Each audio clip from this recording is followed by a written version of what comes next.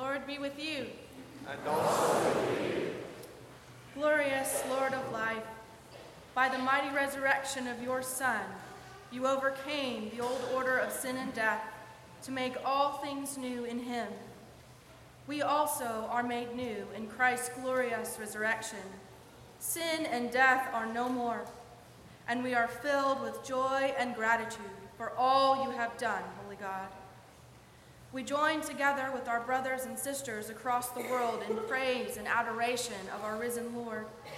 We pray, Lord, that if any of our dear brothers and sisters are facing persecution on this most holy of days, that you would grant an extra measure of protection, an extra measure of comfort, an extra measure of peace. We remember those in authority this day. We pray that they would lead by Christ's example, showing kindness and mercy in their decision-making. We remember those in our community.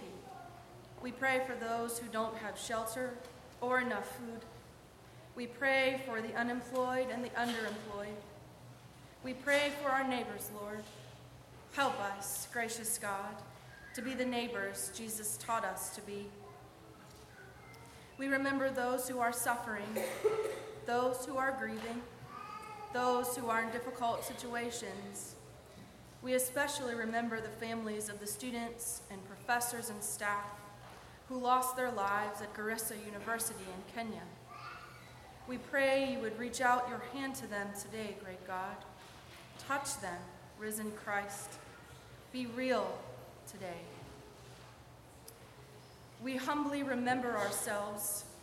We pray that you would give us a deep desire to know you. And if we already know you, give us a yearning to seek you more deeply than we have before. Renew our faith in you. Strengthen it. Use us to proclaim your good news to everyone we encounter. We are thankful, Lord, that you hear us when we pray. We pray that you would strengthen us to do your will through Jesus, our risen Lord, who taught us to pray, saying, Our Father, who art in heaven, hallowed be thy name. Thy kingdom come, thy will be done, on earth as it is in heaven. Give us this day our daily bread, and forgive us our debts as we forgive our debtors. And lead us not into temptation, but deliver us from evil. For thine is the kingdom, and the power,